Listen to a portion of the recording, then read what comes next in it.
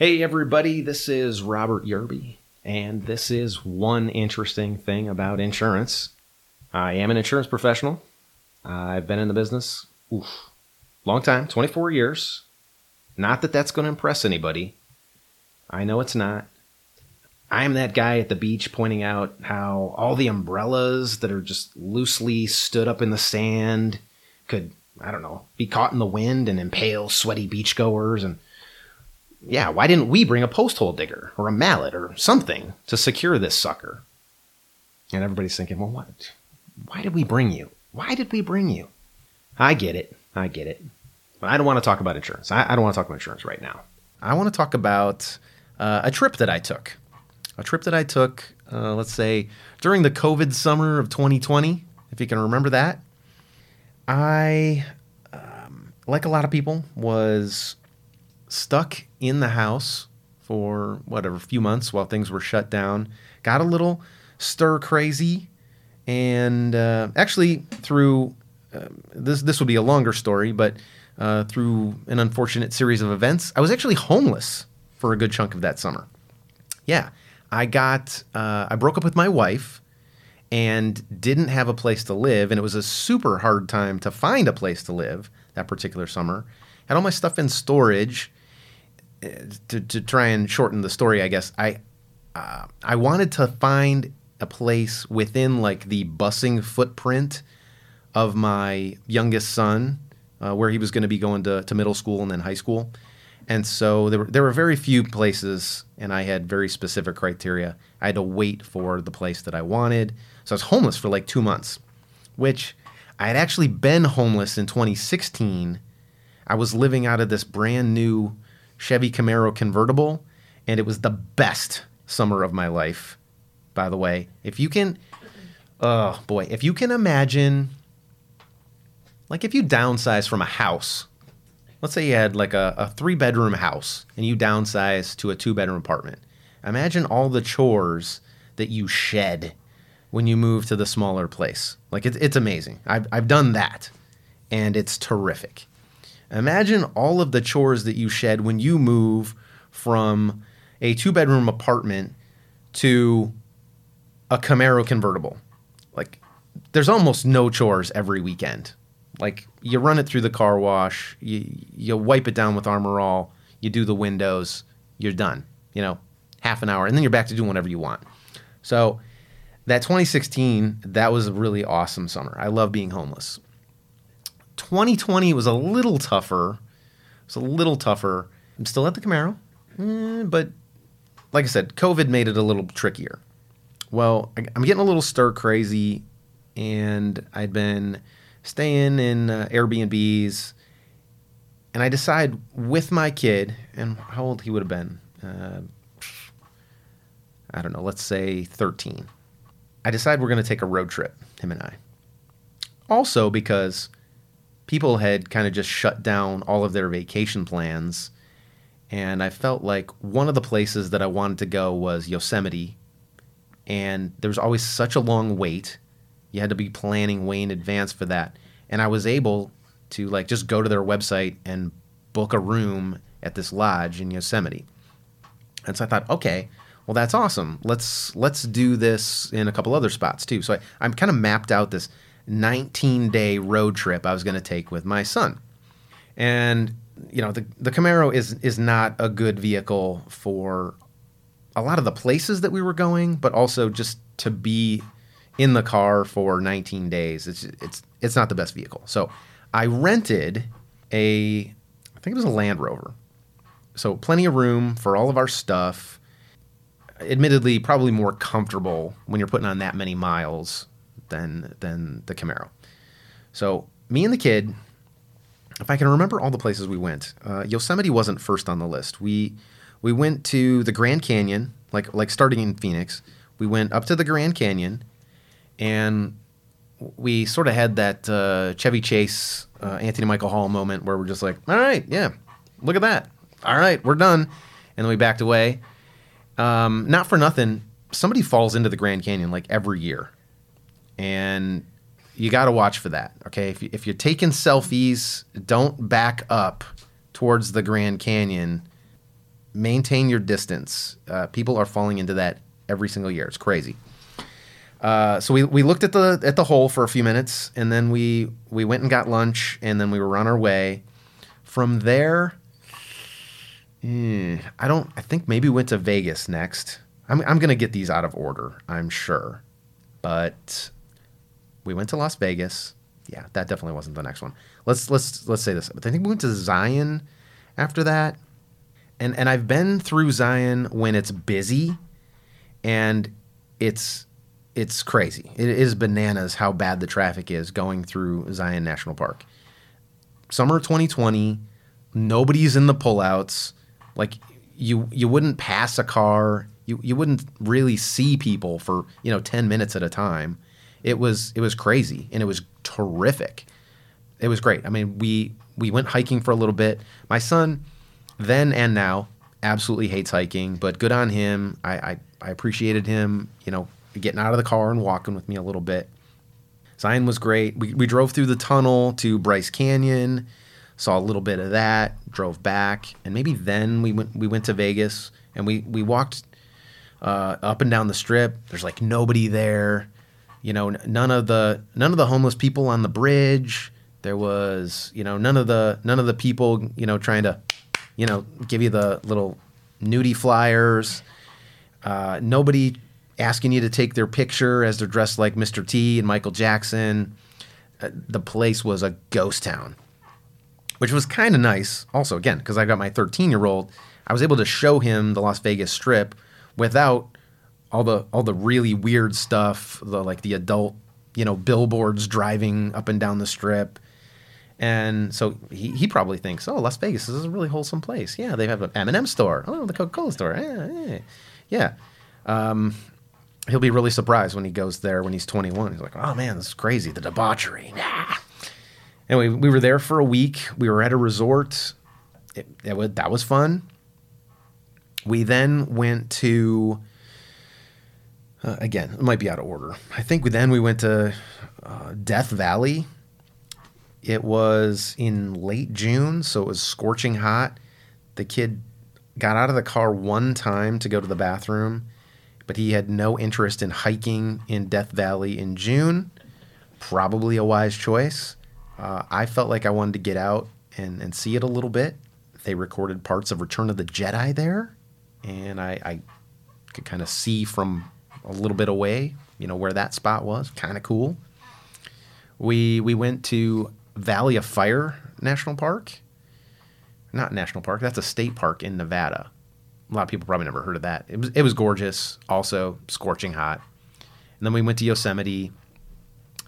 Absolutely terrific. I would love to do that again. I think the people are back and filling it up. But at the time we were there, they weren't allowing campers. You had to have a reservation at one of the hotels inside the park. So it was really, really limited on number of people. And then we went to Sequoia National Park. I think that was our last spot. So big trees, again, more hiking. And the kid was totally over it by this point. I remember hiking through Sequoia, and it got to be like 1:30 in the afternoon. We had like a 45-minute hike to some spot where there was a view of a canyon. And we get to the top, and he just kind of threw his hands up, and he was like, "Really, Dad? Like, this is all? This is what we walked all that way for? There's mosquitoes in here." And I was like, okay. I could tell this was probably like day 17. Like, I've pushed him to the limit at this point. Let's get out of here. And so we had rented this like little riverside cottage or cabin. And there was maybe, 20 cabins in this little complex along this river. And so we decide it's pretty hot. As we're checking in, the lady can see like we're probably just dripping sweat. She's like, "Hey, you know what? I mean, feel free to take some of the towels that you'll find in the cabin, go down to the river. You can sit in the river, and the water's nice and cool." And I kind of look at the kid, and he's like, "Yeah, that sounds like a good idea." So that's the first thing that we did when we get in. We walk down to the river, and the water is rushing, but it's really shallow. So you could sit on the rocks, and it would If you were sitting on the rocks, like it would cover your lap. But if you were standing, I mean, it's only like, halfway up your shins. It's really, really easy to get in there and cool off. So we did.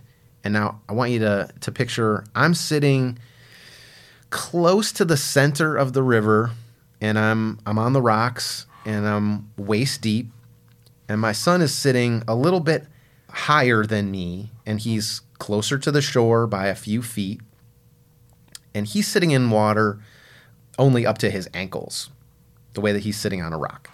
And we're talking, we're just kind of like reviewing what we've been doing over the course of the week. And my mother would always do this thing at the end of a trip, or even the end of a day. She's at dinner time, she'd be like, "Hey, what was your favorite thing?" And so I think that's what we were talking about, me and my son, when I feel some seaweed wrap around my ankle. It just kind of went by me with the water and kind of got tangled around my ankle. And so I kind of lifted my leg up a little bit, and I was going to reach to get this weed off of me, and I grabbed it, and that's when I realized it wasn't seaweed, it was a snake. This black snake was now winding its way into my lap, and its head came out of the water.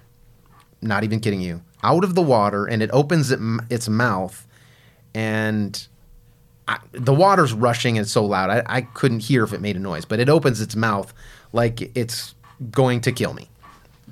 And so I made a noise sort of like, ah! like that, and I flicked it. I flicked the snake like away from me into the river, and I launched it, actually. This was probably, 6-8 feet in the air, and it lands in the water. Now, my son is watching this, and he just scampers away, all right? He leaves me for dead in the river. He's on shore, and, just heading back to the cabin. I get out, like, I'm absolutely done with the river at this point. I get out. There's this couple that's sitting on their little porch on their cabin. And from their vantage point, they couldn't have seen down into the river as to what was happening. But they undoubtedly, they heard a woman screaming and were concerned. So they got up out of their chairs, and they started laughing as they saw that it was me coming out of the river. And the guy, he made some smart ass comment. I don't know. Like my blood pressure was below like 300 at this point. Like I'm still like a little frantic, and I made some comment about like, there was a snake in the river, a snake on me, and their faces changed, and they're like, oh geez, what did it look like? I was like, man, an enormous black snake, and the fish story started. It's like 8-foot long black snake. Anyway, we tried to Google it. I don't know snakes. I don't really know animals, really, of any kind. I'm sure it was probably a harmless snake, but it was one of the most frightening things I've ever been through. And that was the end of our time in the river. That was our last real stop in national parks. The very next day, we checked into a nice hotel in Palm Springs, and we sat by the pool and said that we were never getting in any rivers ever again. Okay, so back to the Land Rover. I mentioned quickly that we had rented a car. And on all these places that we went, other than the resort in Palm Springs, a lot of these places were at the end of dirt roads. And it occurs to me that could be problematic for some people without you even realizing it. And I've rented a lot of cars for work over the years. I've rented a fair number of cars on vacation. And when you get to the rental counter and they ask you that question, and they always ask you, do you need any of our coverages today? What do you say? See, I decline those coverages. And I'm not suggesting nobody should ever buy those or everybody's an idiot if they buy them. That's not where I'm going with this. But I personally don't get their coverage. And of all those cars that I've rented, I'm going to say I was probably renting cars decades before I ever read the rental agreement. They give you the pack with the keys, and there's a lot of pages and there's a lot of words in there, and I never read them. I just take the keys and I want to get on with my vacation or my business trip or whatever it is. And I think a lot of people are like that.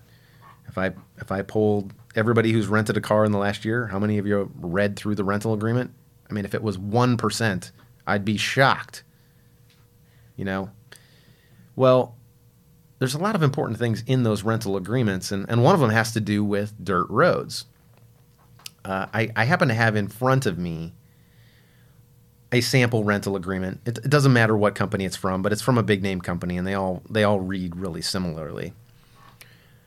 But there's a point in this rental agreement I want to read to you. This, by the way, it's in bold and all caps.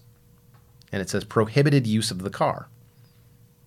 It goes on to say, a violation of this paragraph will automatically terminate your rental car and is an exclusion to and voids all liability protection and any optional products, services that you have accepted, including but not limited to additional liability insurance, personal accident insurance, personal effects protection, extended roadside assistance, and loss damage waiver or partial damage waiver. So, it's going to list all of these things that will be a violation, and if you do any of these things, all of that protection that you may have purchased from them, it's void.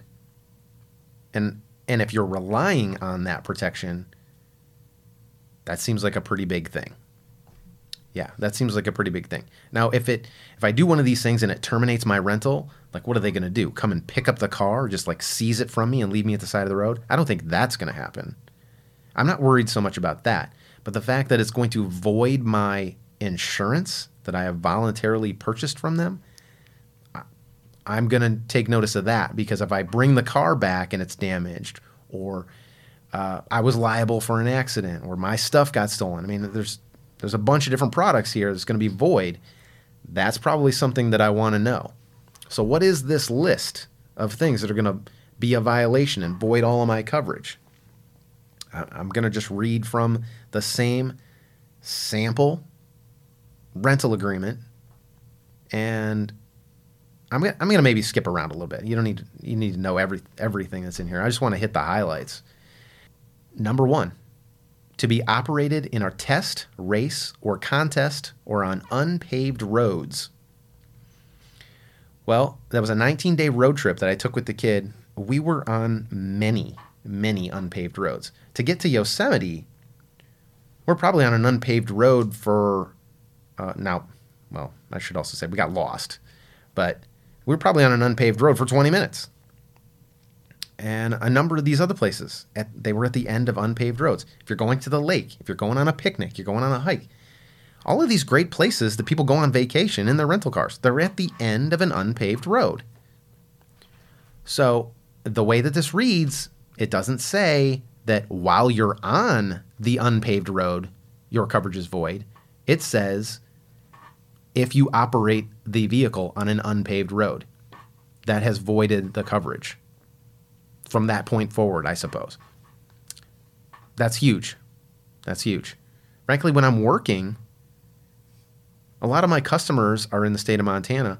A third of the state of Montana is an unpaved road. All right. I have customers that live at the end of unpaved roads. I have, I work with lenders. There are credit unions that are at the end of an unpaved road. So that's a huge deal. Again, skipping around the list here, operating the car recklessly or while overloaded.